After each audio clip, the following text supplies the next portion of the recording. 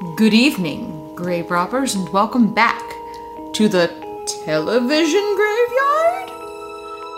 We are discussing not a TV show today, so the intro is weird.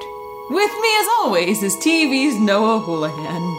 I'm looking for people who won't try Wilkins coffee. We are covering the Imagination Unlimited exhibit today. Yes, as previously shown on this very show, we love the Muppets.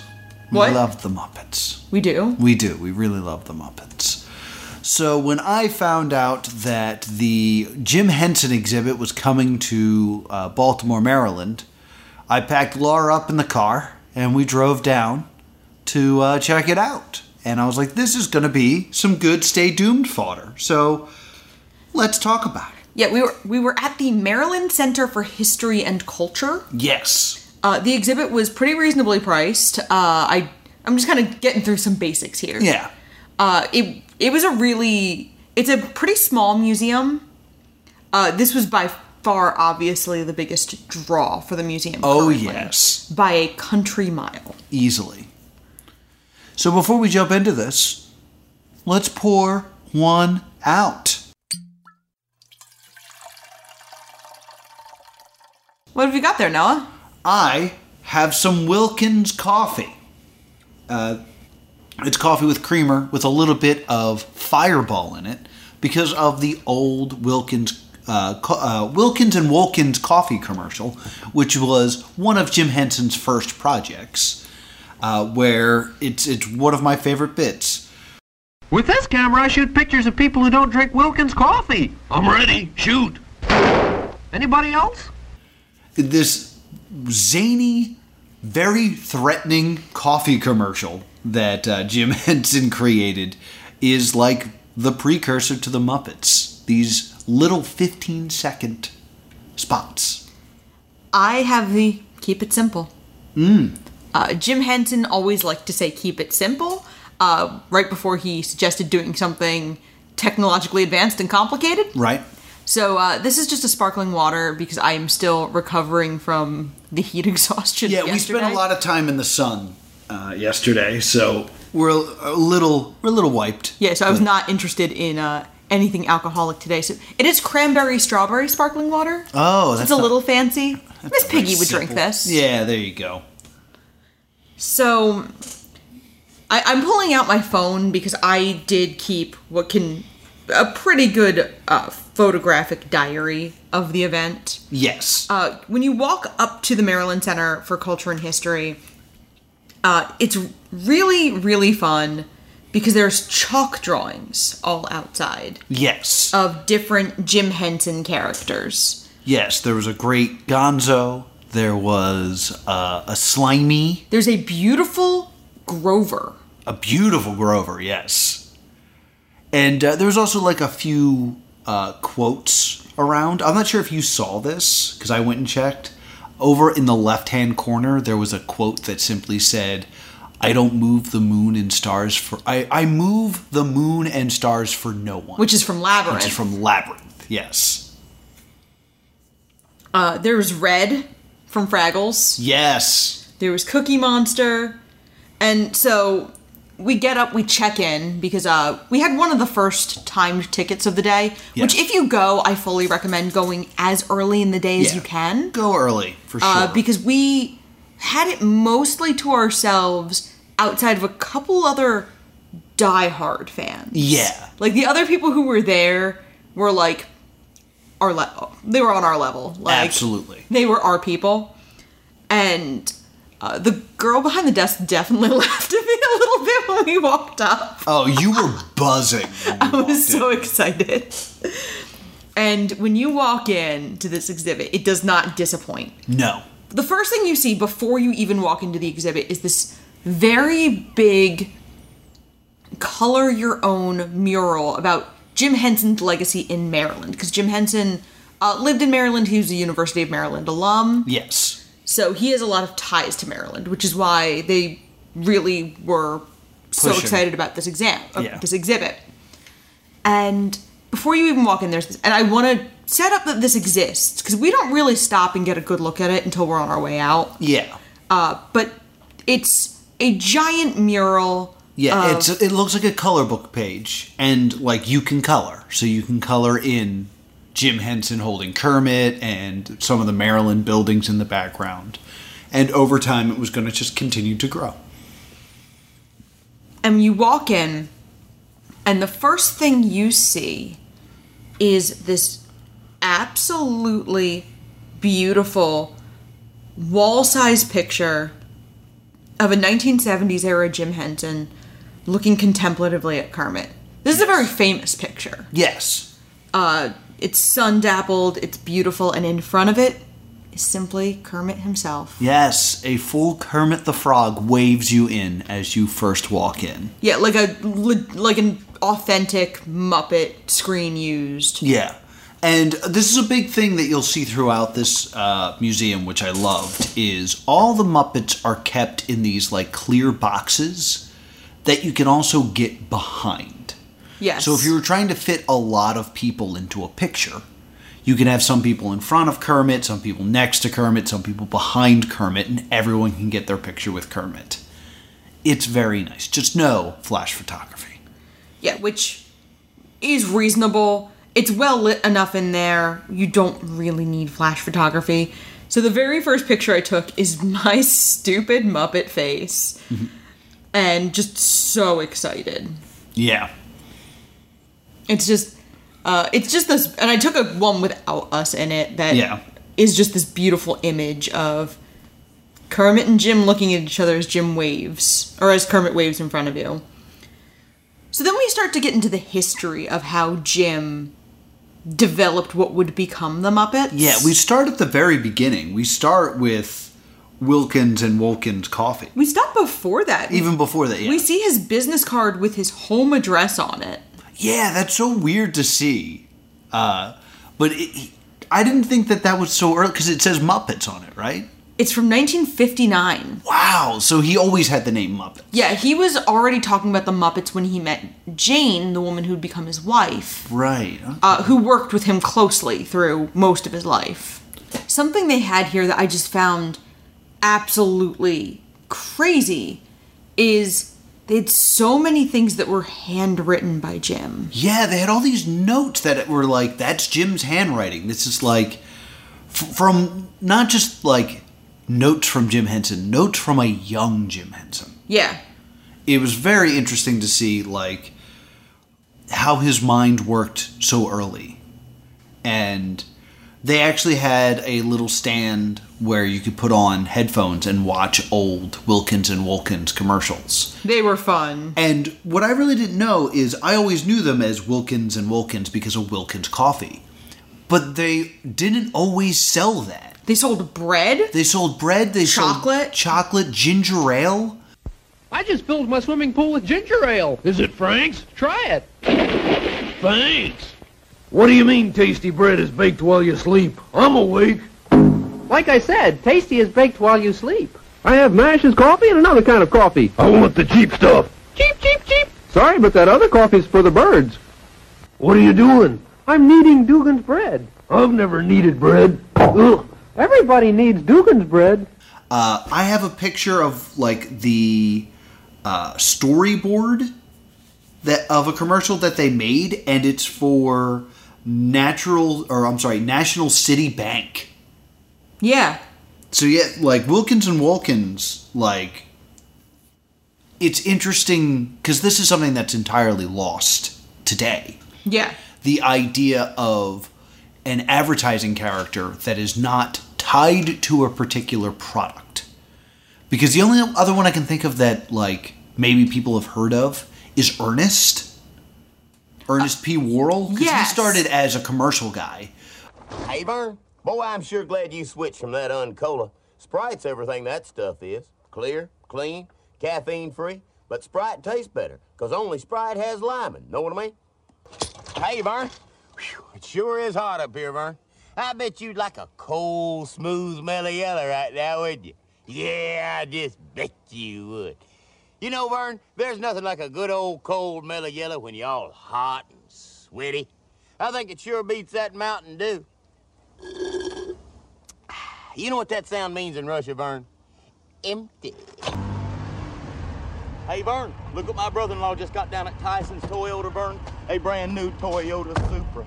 A dream machine. Sexy, too, ain't it? Hey, listen, Vern, why don't you go in the house and get you on some long pants and some of that musk oil, and me and you will go out and find us some action. What do you... And he would just sell whatever. I've considered, as a weird Dark Horse episode, doing the Splash Mountain show he did. That Ernest did? Yes. I don't know this. It was very much like the stunt shows of the time, where so much of the show is hyping up a stunt. Oh. It is a full 22-minute show. Like, it aired a half-hour time slot. Ernest goes to Splash Mountain. Interesting. Yeah. We need to have a poll soon. We really throw do. that on the poll. Ernest goes to Splash Mountain. I'm a little congested, guys, so bear with me. He was supposed to be the first rider of the Disneyland one. Oh, and he was the interesting. ride tester. So it was this big... They were framing it as this, like, big, daring stunt. Interesting. All right. I love Ernest. So I have seen this. I'm, of course, for doing it. Yeah, I've seen this because I watched the entire thing one night. Right. Because I was like, this can't be what I think it is. Oh, it is exactly what I think it is. It's genuinely pretty cute and funny. If you're a big fan of Ernest, it's a good shout. They also had some of, like, the early black and white TV stuff that Jim Henson did. And it's very interesting because there is a puppet that is clearly Kermit, but not Kermit. But was using the name Kermit even then. Oh, really? Because I kind of remember it having a female voice. It was voiced by Jane at the time. Really? Yes. Interesting. They appeared on Ed Sullivan. Mm-hmm. There was a copy of the TV guide. Yes. And I took a picture of this TV guide. The other headline was how they chop movies for TV. And I was like, can I read that? Yeah. Like, this is all so interesting to me. Because I will say, there's one thing... Oh, there's Wilkins and Wilkins. Laura's showing me a picture. Yeah, they did have those puppets. I took pictures of everything that was not, like, wall. Yeah, I'll try to include as many pictures as possible in the YouTube version of this. Going back to what you were saying about chopping up movies, there's one moment that I always think about when it comes to that. Because you guys probably don't remember this if you're younger listeners. When a movie came on television, TVs were not widescreen, and you'd get a message that said, this film has been adjusted to fit your screen.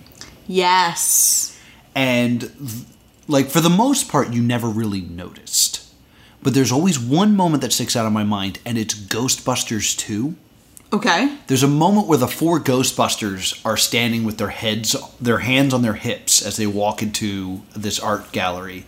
And Bill Murray goes, "Suck in the guts, guys. We're the Ghostbusters." They all go, On a widescreen television, all four of them fit into the shot. On a normal television, was it 4x3? Yeah. They don't. So the camera does like this weird, awkward looking pan. Yeah. That's not in the movie, created with editing, so that you can see all the Ghostbusters.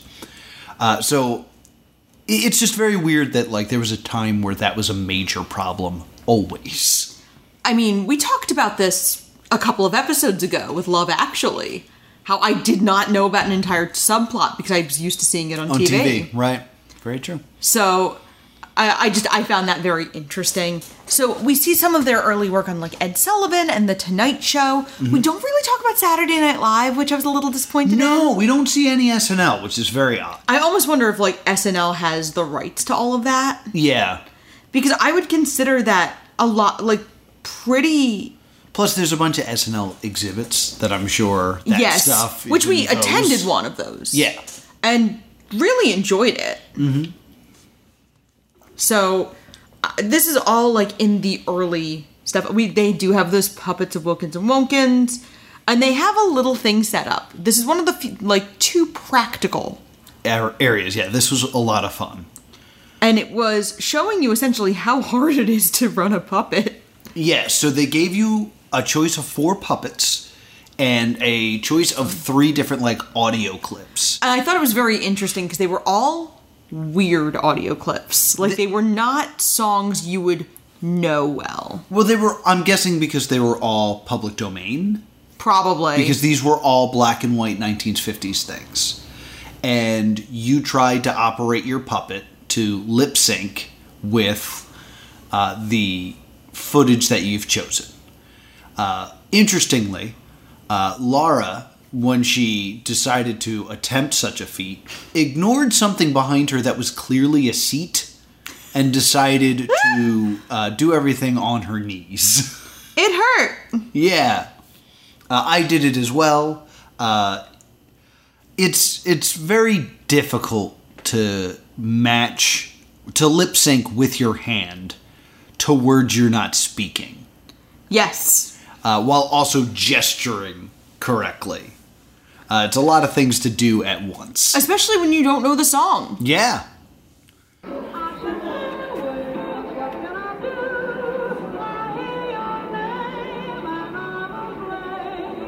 You're better than me.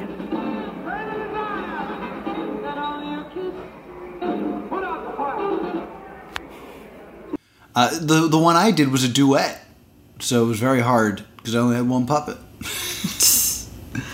But very cool, very interesting experience there. Yeah, there were a lot of scripts, and I thought that was very, very cool. That we could kind of see all of these scripts with handwritten notes, and it was so... As a production manager and a stage manager, I found it just to be so fascinating because we think everything... You think everything that's the level above you is so polished. Yeah. And seeing all the notes and all of the... Doodles, like just random doodles and stuff like that. There was a few stations where there was like an iPad and you could actually just like thumb through the books and the scripts, which was incredible. Yeah, there's one where I am blatantly taking a picture of every page. Yeah. And I did. We also, before this, we see Rolf. Rolf was one of the first puppets outside of Kermit. Mm-hmm. And Rolf would appear on The Tonight Show. Yes. Rolf is also famously one of Jim Henson's favorites. Yeah, it's interesting. He's known for Kermit, but Rolf was like his favorite. Yeah. It's why a Muppet Christmas Carol, Rolf barely appears and is given a quick, he's given a very quick but obvious shot. Yeah. Where he smiles at the camera. They didn't really know what to do with Rolf without Jim. Right. So, it made me very happy to see him. I love this picture. He looks so happy. He's also... It's a very proto version of Rolf. He's surprisingly cuddly looking. Well, we saw the original drawings of Rolf, and Rolf had, this underbite and these 2 sharp teeth that actually stuck out. Yeah, very bulldoggy. And luckily, Jim thought better of that and got rid of them, but it was very interesting seeing early Rolf, who almost looked a little sinister. Yes. And to think that that's the character that became, cuddly, laid-back, graspy voice Rolf is very interesting. And then we get to this room. Yeah, this might be my favorite part. It was almost missable. The way it was set up, it almost seemed like it was an employees-only area. Yes. And I stuck my head in, and it is the non-puppet, really weird Jim Henson stuff that he made. Or attempted to make, as we will see. Yes. Because there was, the plans for a nightclub in there. Yeah. That was so wild. Yeah. And basically, he was it was these sketchings of these idea for a nightclub, and it was these multi-dimensional screens. The screens weren't flat. They were 3-dimensional objects. Yeah, they were very strange looking. And we're and there will be projections everywhere, and on the women who are dancing, all this other stuff. Stuff that we see today. Yeah, it was very early projection mapping. Yeah. And this is something we do very commonly see. Yeah, and in the Disney parks. And Jim Henson thought of it in the 60s. and was attempting to do it in the 60s. Yeah, unfortunately, the club that I think I took a picture. It's like the Cydlia or something. Cyclia. Cyclia was the name of the club that he wanted to make. That was unfortunately never made, but is a reflection of a lot of clubs that exist today, which is very interesting. We also spent some time looking at 2 TV shows he made for the NBC anthology series. Anthology series of one-offs were so much more common in the 60s and 70s. Mm-hmm. And this was for an NBC one, and he did a show called Youth 68. Yes. It was a documentary about, get this, the youth in 1968. And I took pictures of it, but I also took pictures of a typewritten note complaining about the vulgarity of it. Yes. Because even back then, something that continues to shock people, even today in 2023, showing kids and teenagers naturally has a lot of profanity involved. It's something I always find very interesting that teens... it reminds me of the film Bully, how teens could not go see the film Bully because it was NC-17 because of language. Because of language, yeah. But that's just how they communicate with their peers when they're not under the guise of adults. It's wild to me. Mm-hmm.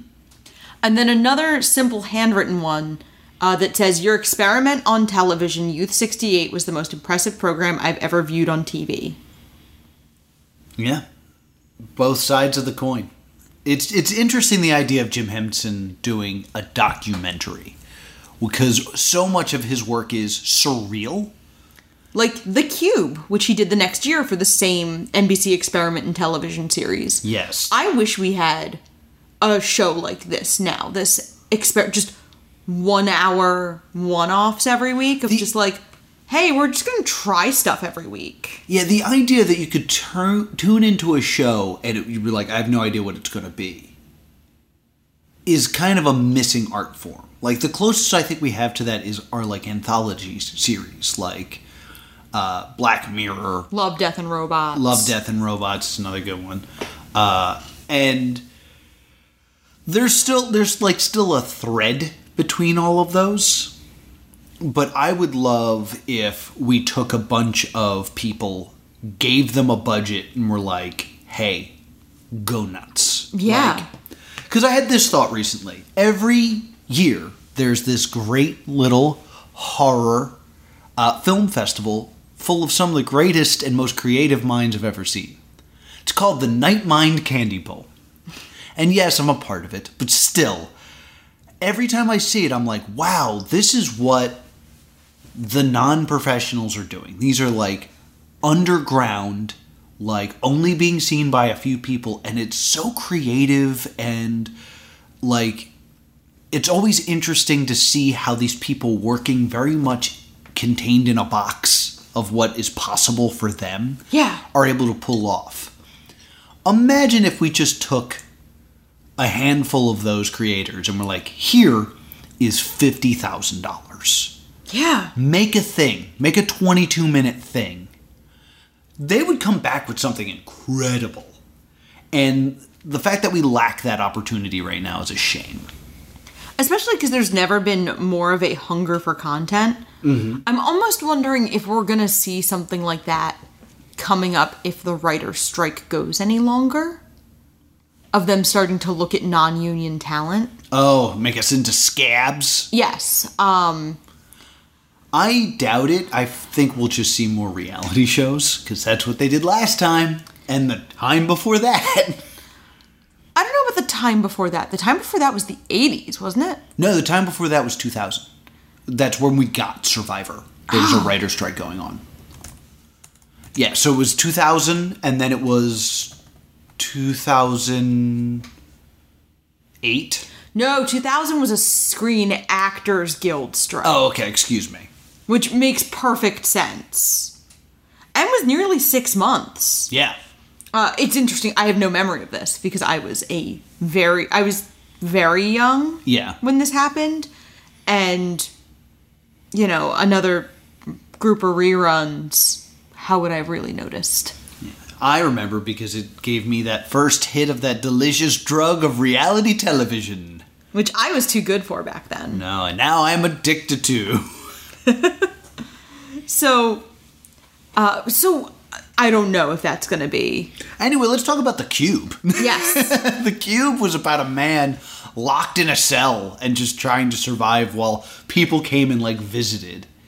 And they had, a small clip of it.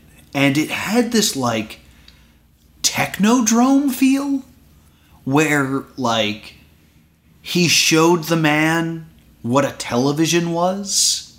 And, what was happening in the television was something horrible happening to him. Oof. It was very wild. And I would love to watch this. Maybe even for an episode of Stay Tuned. Because while it was created for this series of, experimental, as we always say, if it does well enough, there's always room for more. It's easy to find. Is it? Yeah, I found it It's on YouTube. Next week! Yeah, it's very easy to find. Oh, the next thing we're going to talk about is also up. Yeah? Timepiece. It was a 9-minute short film starring Jim Henson himself. It was an experimental... It smacks of the 60s. Yes. You might know of it if you've ever seen the image of Jim Henson in a full suit with tails and top hat in some sort of winged glider. Yes. I feel like this is an image of Jim Henson that has been used a lot to be like, man, this guy is wacky. But it exists in this piece, Timepiece, which I wouldn't say is wacky, because it's clearly saying something. Yes. That I wouldn't say is just for giggles. No, it's definitely something really... It's about a man trying to run from time. It's definitely about a man running out of time. It's very interesting because to me, it's reminiscent in a way. It reminded me a little bit of Hamilton the musical. Stay with me. Wow, we went in totally different directions. You go first. Because Hamilton the musical has the benefit of knowing Alexander Hamilton dies young. Mm-hmm. So setting up that running out of time, all through Hamilton the musical. We as an audience and Lin-Manuel Miranda as a writer knew when Alexander Hamilton would run out of time. Right. Jim Henson was playing the home game. Jim Henson has a very common theme of doing too much and being afraid of running out of time. Yeah. And he had no way of knowing he was going to die tragically young. That's true. To me, this very much invoked feelings of Run, Lola, Run. Okay, we can go in opposite directions. We just went in different directions. What's the opposite of Hamilton? Cats. Okay. Yeah. I'll stick by that. But it's definitely like a man running and then shots of what he could be spending his time doing. Yes. And the shots are things like him in prison breaking rocks. There's painting going on. Him painting an elephant, which is a thing I'd have to think about. We only saw a small excerpt, and I don't know. We might end up doing it next week if what was that? Time Cube or The Cube. The Cube is not going to fill enough time for a podcast. Maybe we'll do a double feature. But it's very interesting seeing Jim Henson do all these things where he's not using puppets. Yes. And it's vital to say this. He's not aiming at children, clearly. Very clearly. I feel like a lot of people, even then, were like, puppets, kids. And the Muppets and Wilkins are not for children. I mean, very famously, the first Muppet show was called The Muppets, Sex and Violence. Yeah, so it's, even though that I know that the Muppets are not, Nick Jr. content, it is interesting to see him do something without the veil of Muppets over it. And even in the few pieces, because they didn't show any of Youth 68, but they did show a clip of The Cube and of Timepiece. in Timepiece, you can see some of the techniques that are used in Muppets, making Muppets work. Yes. Like, there's a moment where you see, like, Jim Henson flying, and I was like, I know what this is inspiring later. So it's very interesting to watch, and with the context of who that is, and it being... Yeah, knowing that it's Jim Henson. Yeah. And it seemed very purposefully tucked away, so if you were there with your kids, you could just be like, don't go in that room. And nothing in there is scary or sexual. It would not... If you do happen to bring kids into that room, they're not going to be, like, scarred for life. Yeah, there's something much scarier coming up, so... We'll talk about that in a second. Oh, there's the Rolf puppet designs for the sketch. There's also... Throughout, there's little, like, plaques on the wall with pictures that kind of continue to tell the story. Mm-hmm. They were going on the Today Show regularly in the 60s. Mm-hmm. Which led to them moving to Manhattan, and then they would later move to Connecticut. And then we hit a certain street that we are always happy to come back to. Yes. It is Sesame Street time. We immediately turn and see Bert and Ernie. And I didn't know Ernie was Jim Henson. No? No, I did not. I don't think Ernie was always Jim Henson. Of I think he course. started... I mean, I think that's the thing with a lot of the early Muppets that were used in Sesame Street.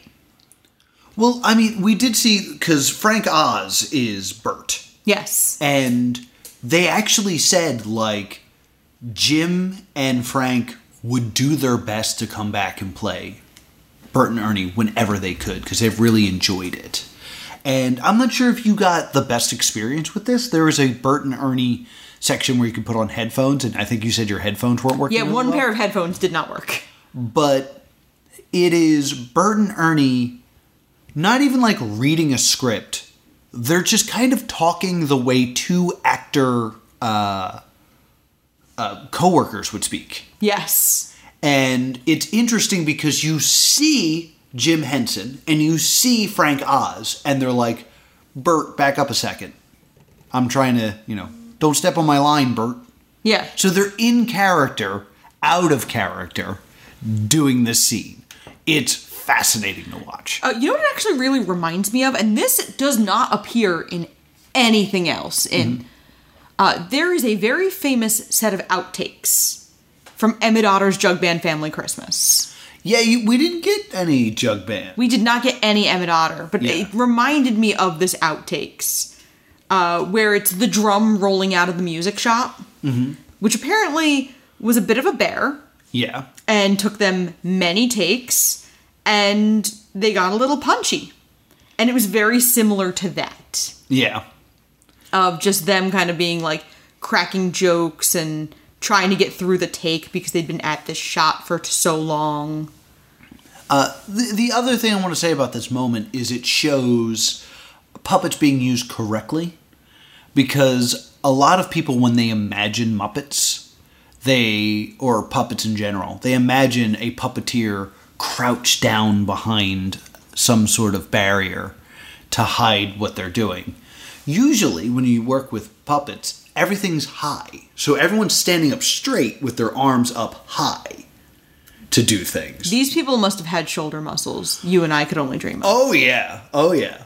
But it's just interesting to me that they're showing this, and they didn't have it set up that way when we got to use the puppets. They had it set up incorrectly that we had to sit down. Probably so children could do it, which I understand. Yeah. But I just want to point that out. Yeah, it's a really fun... And then there's Bert and Ernie. You see the Count. Yes. They also had Grover. Yes, Grover was there. I love Grover. And Jerry Nelson with Count Von Count. We do see a little bit of some of the other major players. Mostly Frank Oz, Jerry Nelson, and Richard Hunt. Yes. And it's a really lovely... And my favorite thing in this room is the full-size diorama for Slimy's circus. Yes, a bit from Sesame Street that I had forgotten. But, like, Slimy almost in general is a character I have forgotten. But Slimy was a little orange and yellow worm that had a full circus and would do, like, stuff on the tightrope, and there was, like, a worm cannonball situation. Yeah, the worm cannon is what they have the picture of. So all that just came, like, rushing back when I looked at this. That I was just like, oh, yeah, I used to watch this all the time. Yeah, it was definitely an unlocking a memory. And then the other practical thing that you could do is here, where they start to introduce the Anything Muppets or the Whatnots. Yes. And they're Muppets that could be easily swapped out and customized. Yeah, you just throw it on your hand and do stuff. And if it needs to look angry, slap on the angry eyes. Yes. So I made Luke, the emo Muppet. Yes, I thought this was very interesting. And like, Because I used the hair wrong. you use the hair wrong in a way to create it so it's over one eye, and then you immediately go, ooh, I'm only going to use one eye. And I was like, this feels very Muppety. Because there was a lot of Muppets who didn't have eyes, but only like implied eyes. Boober from the Fraggles, Yeah. no eyes. Bunsen has glasses, but no eyes. Yeah. He has little button eyes occasionally if you see him without glasses. Without his glasses, yeah. So, like, the idea of, taking away an eye to create the illusion of, like, yeah, his eye is always buried under hair is such, like, a Muppet decision that I was like, this is really good. Oh, Good job. that makes me feel so good about myself. Look at my little emo Muppet son. What's his name? Oh, no, I don't know. What do you think we should call him? Luke Tipple. There was also an art guide for... there was a little section talking about the merchandising for Sesame Street. Mm-hmm. And how Sesame Street was the first of the Jim Henson projects to be heavily merchandised. Yes, you saw my favorite book. The monster at the end of this book. One of my favorite books. But you also got to see the style guide for how to draw the Muppets for artists. Because this was before you were necessarily using photos or CGI. Yeah. For anything like this. So they would have artists drawing Grover, drawing Big Bird. Mm-hmm. And then the last, 12 pages of it are what look to be like a posed calendar. And just this art is exquisite. Mm-hmm. And I took a picture of literally every single page. And it's characters you don't even see that much, like Franklin. Oh, because he was the one that had that school, right? Yes. Yeah, I don't remember Franklin very clearly, just because we watched the Lost Sesame Street episode not too long ago. The two things that really jumped out to me was the instruction to draw them with their head slightly tilted because it brings them to life. Yes, that was on the page with Ernie. It, quote, made him more appealing. Yeah, and, the next page is a picture of the Grouch like that. And I'm like, yeah, it really does. And, of course, Jim Henson would know how to take an inanimate object and bring it to life. And I want to invoke this because this is another thing missing from this exhibit. Nothing about Puppet Man. No. Was there. But that's for the best. It is a moment that I think about all the time.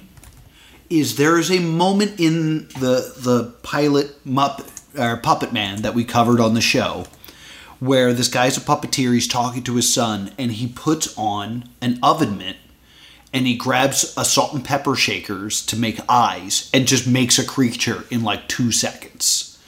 And it is a nothing moment. But in a magic trick, his hand is wearing a glove and then it's alive. Yes. Even though it's just subtle and he's goofing around, he does all the puppet things that make you connect with something as a living being. And it's so incredible. So the idea that you have to take that concept, something that you've learned to do, and put it into words, and seeing it there, tilt the head, is incredible to me. The other thing that got me was the magician, who I always forget, a la peanut butter sandwiches. What's his name? The Amazing Mumford. The Amazing Mumford.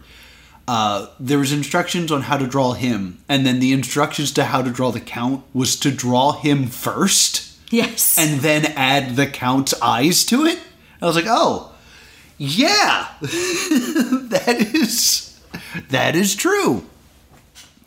Just like little things like that I never thought of that are a peek behind the curtain were great. Puppet Man, I'm thinking about it, and since Jim Henson was an executive producer, that might have been why, because he was less intimately involved with Puppet Man, and also Puppet Man was kind of a flopperoo.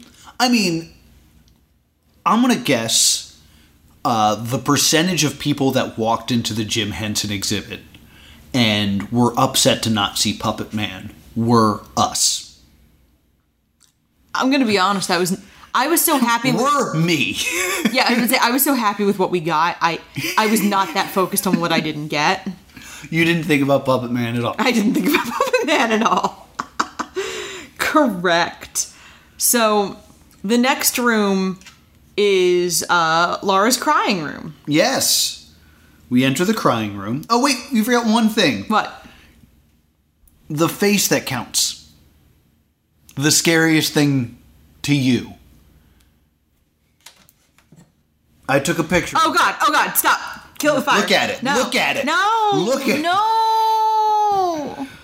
I remember Laura. I was so happy for so much of this day, and Noah's trying to steal my joy. Well, I remember before we had even gone to this, you had told me about this thing that creeped you out, that it was just like this face puppet that counted, and I didn't remember it. And then it happened to have a whole video there of it counting to 12. And I was like, oh, I do remember this. And Laura was like, I don't like this. I do not wish to be there. I don't want to go that way. And the next room is Laura's crying room. Yes. We walk in, and I immediately am like,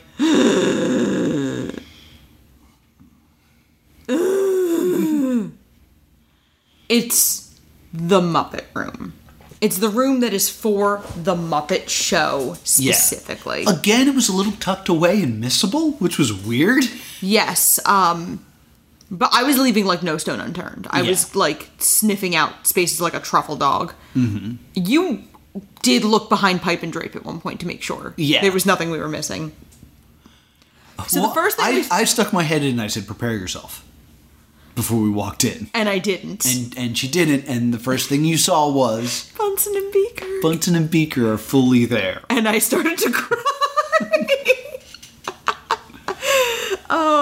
I immediately was like, and then I looked to my right, and there he was. My boy.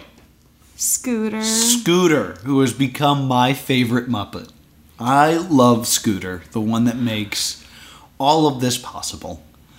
And there he was. He waved at us. I took a picture with him. It was incredible just to see these Muppets like up close and personal. I love Scooter. They say never meet your heroes, but like... Yeah, meet Scooter. If your heroes are Muppets, go ahead and meet your heroes, kids. There was also this huge screen. Oh my god. That was playing 120 episodes of The Muppet Show at the same time. Oh, you did the math? Oh, I did the math, yeah. Oh, you weren't crying? No, I had the brain cells to do multiplication. And I cried. Laura cried. And it was interesting, because Laura was like, I think it's playing every episode of The Muppets at the same time. And I was like, no, I think it's showing random clips. And then we stood there and I was like, no, they're not. They're not showing random clips. I think they are just showing the episodes. Because, like, I locked in on the Luke Skywalker episode. Because he's Luke Skywalker. He's not Mark Hamill in that episode. Correct. And I watched it for a while and I was like, no, this is just still that episode. There's C-3PO. Yeah, because I saw all the ones I was looking for. I did see the Vincent Price episode, the Alice Cooper episode, the Star Wars episode. Mm-hmm. George Burns, Christopher Reed.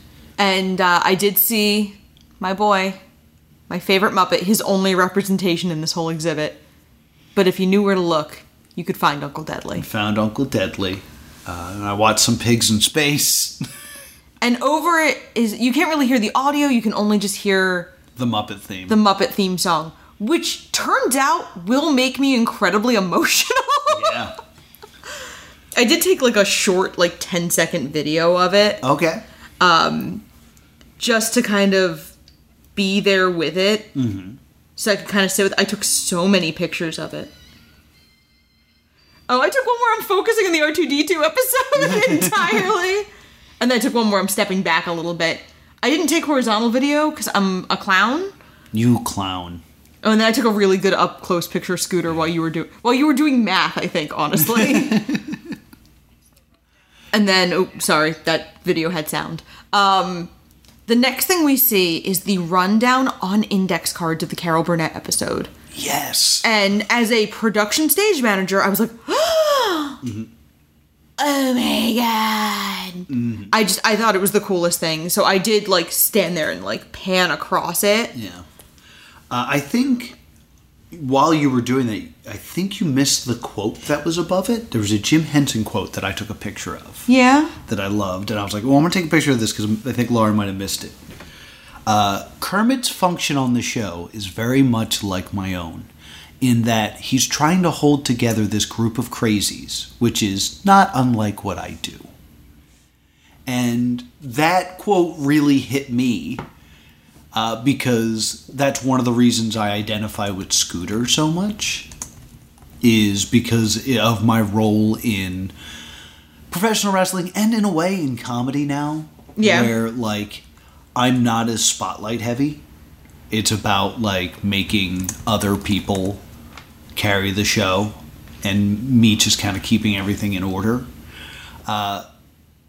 You know, the idea of, like, Jim Henson seeing something in these Muppets that he can relate to, and he created them, is so, like, it's such an interesting thought of just, like, yeah, I kind of, like, I see the Muppets as, like, as characters and as, like, people, and, like, with thoughts and dreams.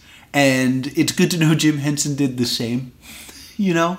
I mean, I have in my home a Muppet plaque that says, I found a whole bunch of friends with the same dream. It kind of makes us like a family. Mm-hmm.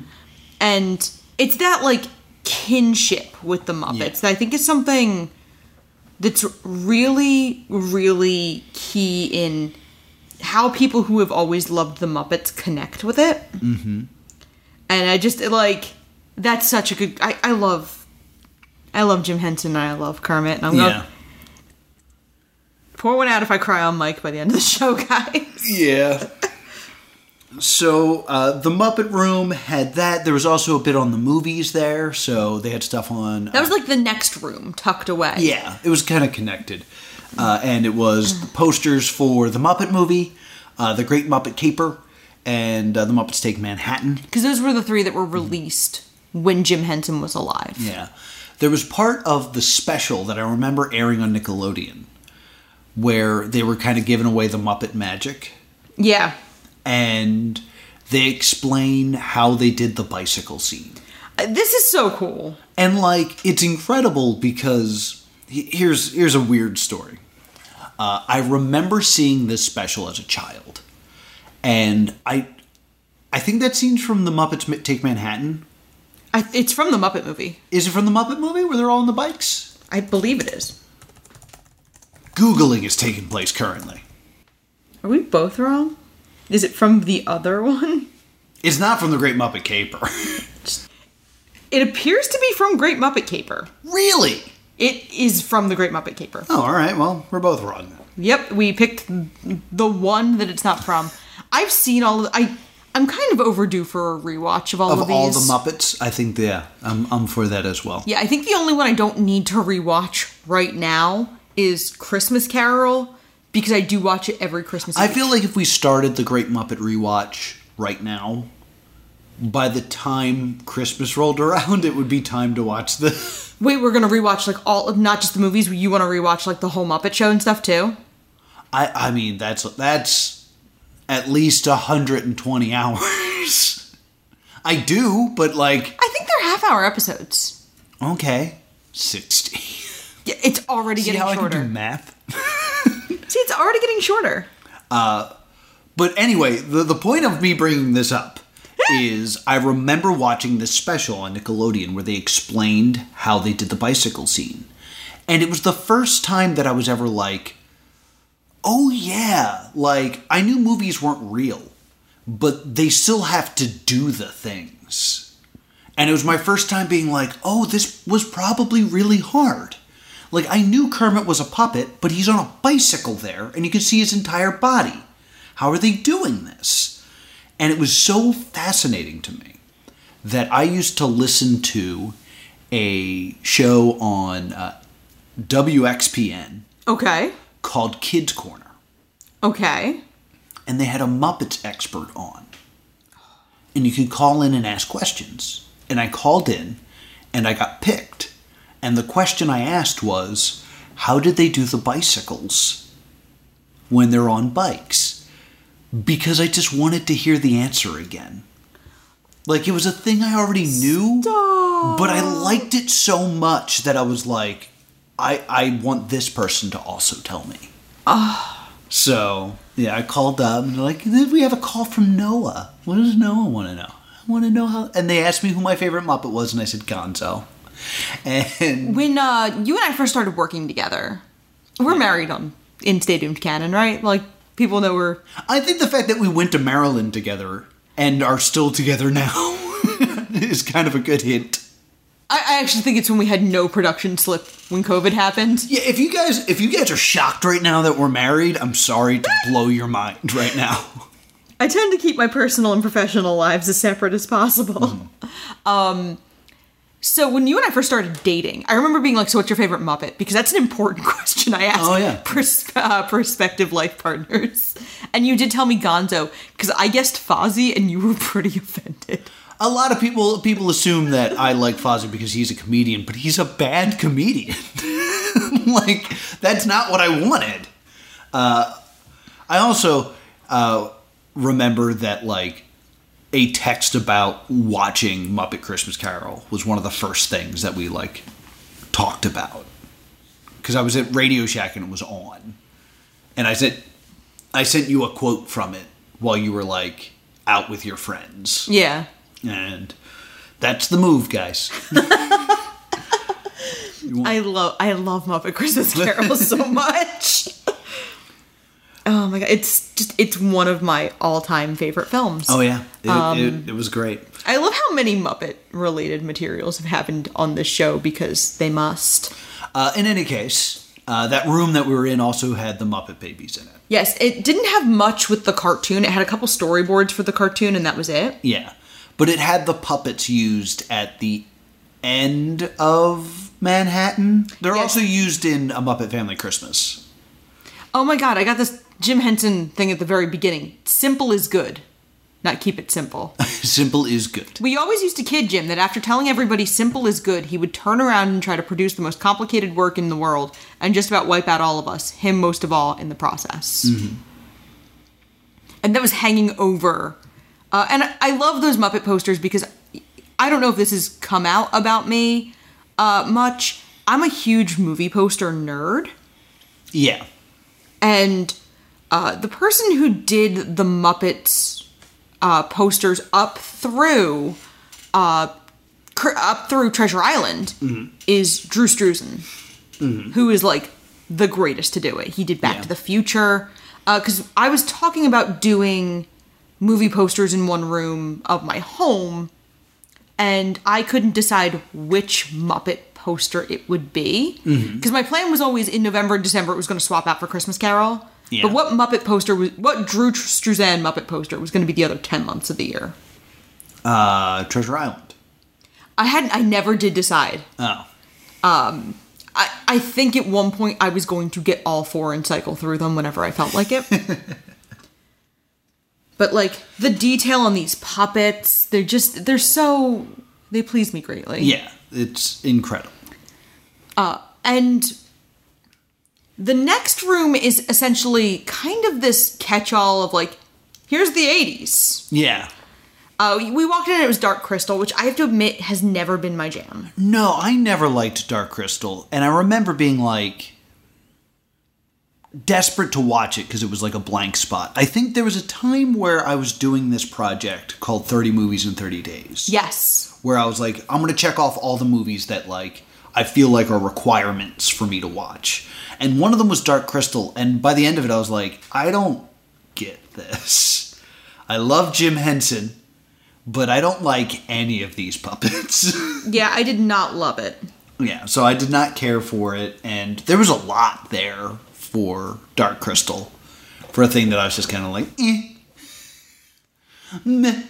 And then you walked through a little area with Fraggles. Yes. And Fraggles, the idea behind the Fraggles was it was intended to be a show for younger children, usually a little younger than the Muppets skewed to, that showed the world as positive and magical because Jim didn't feel like that was getting expressed enough. Yeah.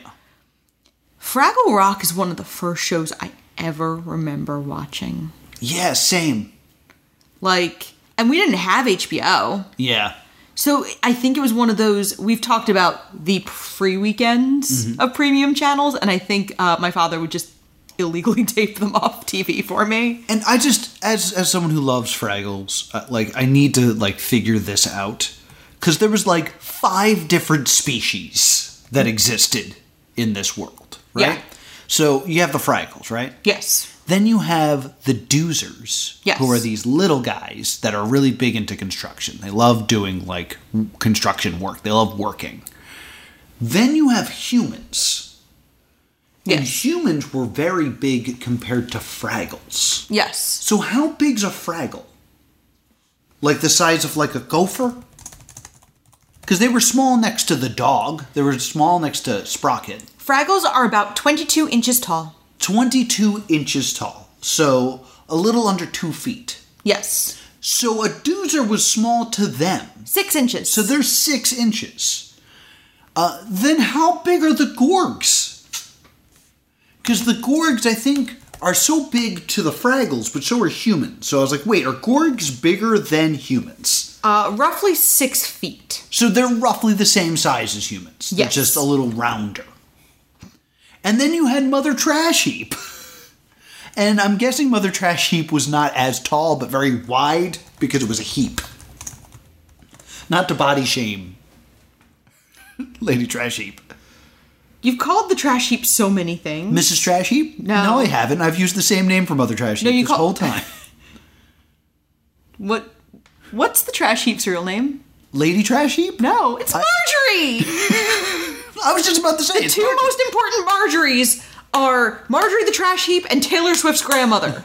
Excuse me, I'm sorry. How big is Marjorie? Mother Trash Heap? I hate you so much. She's a large, matronly, sentient compost heap. Oh, there's something great about that. It doesn't seem like she's that tall next to Fraggles. Right. So it looks like she might be about 2.5 feet tall, based on a Fraggle being roughly 2 feet tall. Okay. So, one thing that I do love about this little section, and you had stepped away, so I'm not, and I just sat and watched this as I stood next to Red, the puppet for Red, and Wembley. Yes. Red and Wembley. They have the little documentary they did on Fraggle Rock and how they controlled the Doozers. And basically, it was this remote control puppet. It was a thing you stuck your hand in. And when you moved, the Doozer did the same thing. And they had one of those. They had the remote control thing just out in the other room. Yes. I was just like, oh, this is the thing. And maybe it's because I made Game the Gamer and I love controllers. Yes. I was just like, oh my God, this is here. And so I freaked out about that more than some of the puppets I saw. But it was incredible to see. It just I would have loved to have seen a puppet of Sprocket, but I think I may have burst into tears. Yeah, I don't think the building would have survived. I'm very emotionally attached to Sprocket. Yeah. To the point where this last holiday season, the Jim Henson Company did a Yule log that was just Sprocket. Oh, yeah. Snoozing. It was on a lot in our home. And it was occasionally like a Fraggle would drop in, or the Doozers would do something and fix a broken Christmas light. And I just had that on a lot because it was such a safe thing for me. Like, it was like, the Muppets were such a clear part of my childhood. So was the next thing we saw. Yes, next was Labyrinth. I think I've told this on stream before about how I was banned from watching the film Labyrinth because I had done so many times. Yes. I'd driven my mother and aunt insane. Mm-hmm. And it was the only two things they had from Labyrinth were the costumes from the As the World Falls Down sequence and the toys of the Fiery, Ludo, the figurine that inspires Jareth, and one more I can't think of off the top of my head. And I know I have a picture of it. Yeah. But the toys at the very end that were on her shelf that inspired. Yeah. Like, right at the end of the should you... Spoilers for Labyrinth. When they say, should you need us? Yeah. And that they're there with her. And should you need us is something I've always found, to be a very important thing. And it was just really cool to see those. And then the last room is kind of just, things he was working on at the end of his life. Yeah. And there wasn't much there. It was mostly wall sconces. Yeah, they didn't have any of it, but Henson did the Ninja Turtles. For the film. Yeah, there's a great picture of him just looking at Leonardo. Yeah. A look at some of, the newer Muppets, which would be, the ones that were around the last part of his life, that, I remember some of them. There's that really weird pale guy with the long hair. From Storyteller. That I was just I have memories of this Muppet, but I have no idea what it is. His shirt was covered in, numbers. I think he was part of the special I was talking about, where they went over, the magic of the Muppets. I resent that if you look up creepy white Muppet, Uncle Deadly is mentioned. I'm he's not creepy, he's perfect. I assume you know who I'm speaking of right now. Yeah, I can picture him. I have a picture. The guy in the center here. Yeah, I'm just trying to find him. It wasn't the Storyteller, it was Jim Henson, the Jim Henson Hour. That's why I can't find it.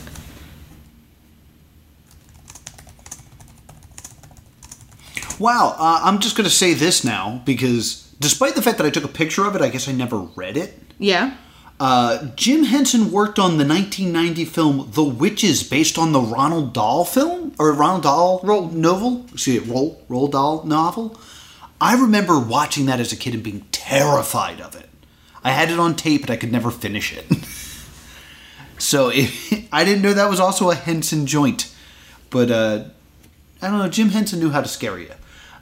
There's a little bit on the Storyteller, which we've seen an episode of and have considered doing for this show a few times. Yeah, I was just trying to see if I could find the name of the white character, this character on Jim Henson Hour. It's just going to drive me nuts, so we're going to take a second. I'm going to find it. Okay. That Muppet is named Digit. That's because there's numbers all over him. And he was like a semi-robot. Yeah. He kind of was Scooter, but TV. Okay. Based on what I'm seeing here. He helped Kermit run the station for the Jim Henson Hour. All right. The Jim Henson Hour, I do feel like, is a big blind spot for me. Mm-hmm. It's only 12 episodes and ran one season. Ooh. Yeah, if nothing else, this thing taught us about a lot of things to cover on this show. And if the popularity of our Muppet tier list episode has taught me anything, you guys want more Muppet stuff. So we're going to do more Muppet stuff soon. Oh, no. Oh, no. Oh, no. Sorry, I'm being loopy. So, when we walked out of the exhibit, I made us go through twice. That's really important to mention. Yeah, we got to the end and we see Kermit again. I look at Laura and I go, "Do you want to take another lap?" And she was like, "Yes." And now she's like, "You allowed yourself to be more emotional because you weren't in professional. We need to take pictures of this for a show that we're doing later." And this is when you got all weepy-eyed. I brought it's one of the new things Disney is hawking. These like 6-inch stuffed animals. They have a name. I don't know what they are. Yeah, they're like the size of a doozer. They are about doozer sized, yes. And I bought Kermit last time I was in the Disney parks. Yeah. And also the outfit I liked best was this little like rainbow. Yeah. It kind of reminds me of Epcot. Yeah, it's like a Pride jumpsuit. It's not even it's not from their Pride collection, I don't think, but it looks like what they had everyone wearing at the beginning of Epcot Center. Gotcha. And so I bought him a little outfit and I brought him with me. And I, the second time we went through, I'm just clutching him, because I cannot hug the Muppet. Yeah. Oh my God. And we walk out, and after we go through the second time, we really start looking at this mural. And for the most part, it is so respectful, bordering on reverent. Yeah, there's a little bit of, kid crap. It is something that is, open for graffiti. And, somebody drew, a transformer and stuff like that. But for the most part, it's people being very respectful. And, instead of just, coloring and drawing, they're also adding, in-jokes. Yes. There was a place where it was clearly a billboard that you could write something. And they wrote, "Mr. Hooper was here." Because other people were writing, so-and-so was here. Yeah. So somebody wrote, "Mr. Hooper was here." And then underneath they wrote, "Follow that bird." And I was like, oh, this is really good. There were all of these very well done little drawings. Mm-hmm. Of all the, Muppets that, didn't get enough respect in this, there was a Boober. There was the crazy guy.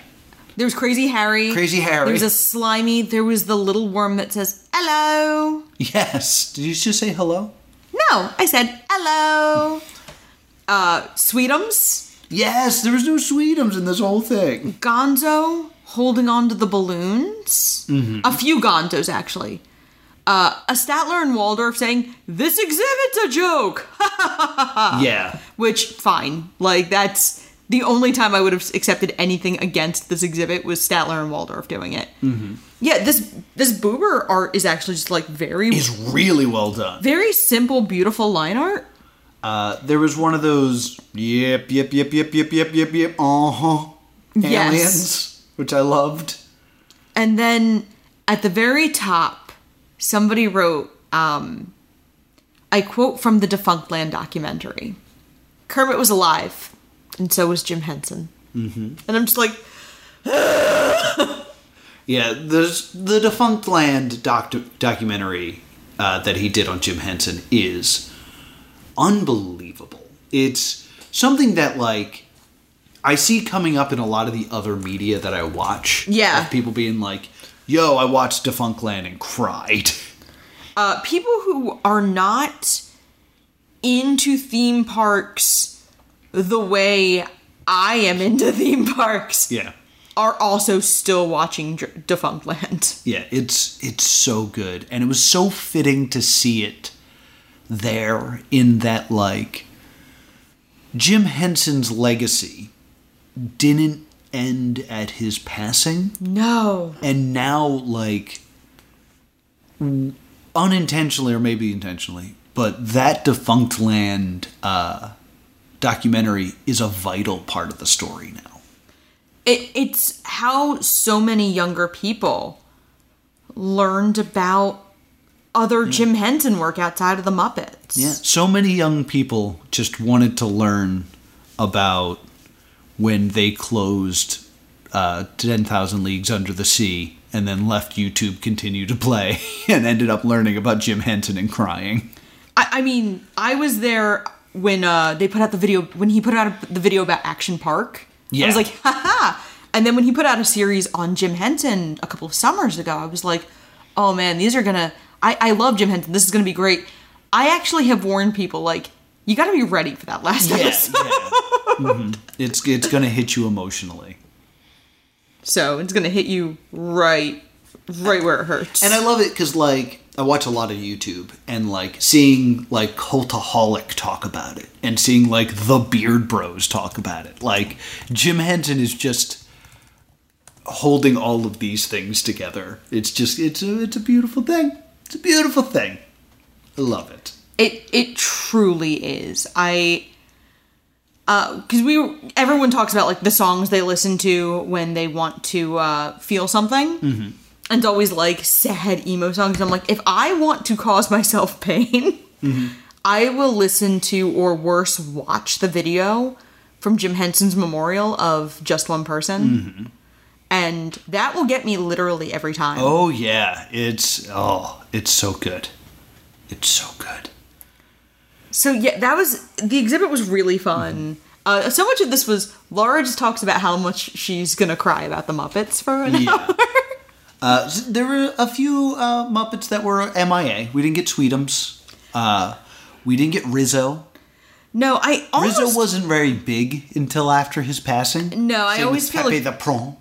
Rizzo, Pepe, even, like, I love Uncle Deadly, and he does date as far back as The Muppet Show, but he didn't really become the Uncle Deadly we know and love until The Muppet Show. Yeah. Or until the Muppets 2011 film, rather. Yeah. Was that was before the Muppets movie. Yes, by about 5 years. Yeah. Because we actually talked about how Walter is not in. Yeah, Walter is not there. No Bobo the Bear. No Chip from IT. No, Bobo the Bear is in Muppets 2011.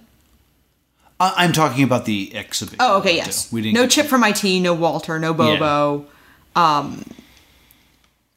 No Bean Bunny. Bean Bunny was very heavily featured in the last few projects of Jim Henson's life. Because the last Muppet project Jim Henson worked on was Muppet Vision 3D. Yes, and we only got, like, a photo of it. Yes, which I would have loved to have gotten a little more. I've been very vocal and very sad about the loss of the Muppet store that used to have, like, a lot of unique, interesting Muppets. I could go on about the, homogenization of Disney gift shops for ages. But they used to have a store that had Muppet stuff. Yeah. And I have a small plush Bean Bunny from that era. And if I'd known they were never going to have a lot of that stuff again, I would have bought whatever wasn't nailed down. Yeah. But the last time I was there, they had some pressed pennies. And shout out to the cast member. I did not get their name, but a very nice cast member. I was at an after-hours event in Hollywood Studios. Let me in a not open area to just take pictures of Muppet Vision. I don't think I knew that this happened. Yeah, I have a bunch of pictures of just an empty Muppets courtyard. Really? Yeah, because, like, this cast member was like, sure, if it means that much to you, kid. Wow. I was like, you can watch me the whole time. I'm just going to stand here with my cell phone and take pictures. They're like, okay. Because Muppet Vision is not open during after-hours events because it's a half-hour show that never fills. Right. And people get really mad if they burn half an hour of a hard ticket event in one place. Muppet Vision is something that, like, I have to do every time I'm at Disney. Mm-hmm. If somebody tells me, like, oh, we didn't go to Hollywood Studios, I'm like, ugh. You missed Muppet Vision. Oh, God, I love Muppets. Mm-hmm. There's a key under the mat. And there is.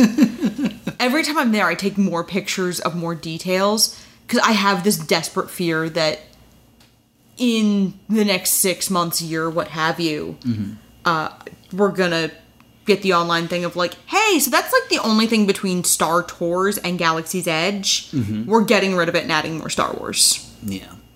And I'm going to be deeply upset if and when that happens. I love the Muppets. This is going to send me on, like, a weird Muppet vintage merchandise bender where I start looking for, like, weird vintage Muppets merchandise. Oh, no! That I don't have any space for in my house. Yeah. Let's just watch something. We'll watch something after this. How about that? Okay.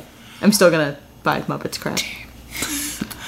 So, I guess we have to give this a verdict. Stay tuned. Is it worth going all the way to Maryland for this? Yes, but if you happen to be in New York, this is actually an offshoot of a larger exhibit at the Museum of the Moving Image in Queens. Queens is a little bit of a hassle to get to. Yeah. I'm considering it anyway. Yeah. For this, especially as something else we were talking about doing may not be an option for a future Stay Doomed episode. So, I will say the rest of this museum is nothing special.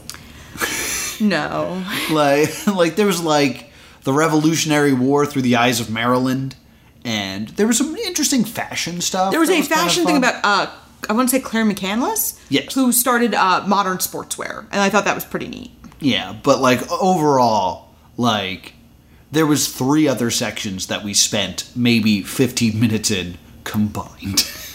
Yeah, and I passed through the diorama room because you had to use the women's bathroom. Yeah, so if you're going, don't expect to be like, well, that's just one of the exhibits we'll go to. The other exhibits are not.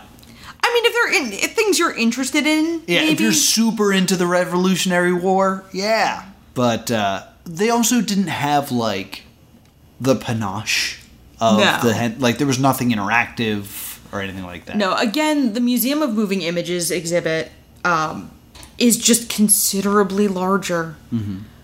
It's got 47 puppets as opposed to the roughly 10 to 15 I think we saw. Mm-hmm. It has more of the, like, physically larger puppets, including Big Bird. Mm-hmm. And 500 artifacts that the Jim Henson family donated to the Museum of the Moving Image. About 200 of them are currently on tour. Gotcha. And we saw the tour. Gotcha.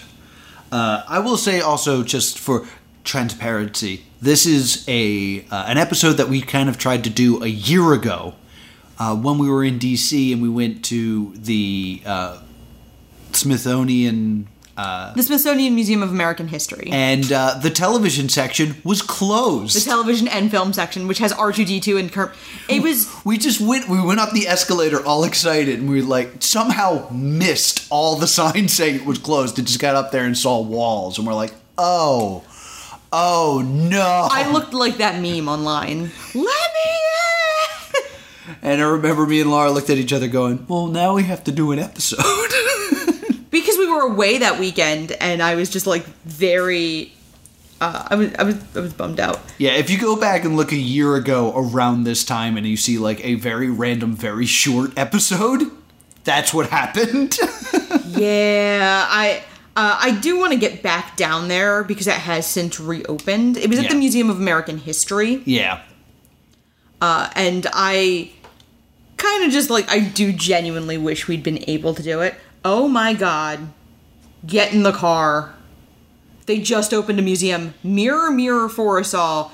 Disney Parks and the American Narrative. Oh boy. Alright, well... Mirror, mirror on the bar. Shut up, Noah. Get in the car. Alright, well, we have to go. So, it's a stay tuned from me. Thanks for asking. Oh, I didn't care. I highly recommend it. It's really great. Let's say next week we do the Cube? Yeah. So we'll do the Cube next week, and then the week after that we should probably do one voted by our wonderful patrons. And if you want to be one of those wonderful patrons and have a chance to affect what we watch on this show, check it out, patreon.com/plus2comedy.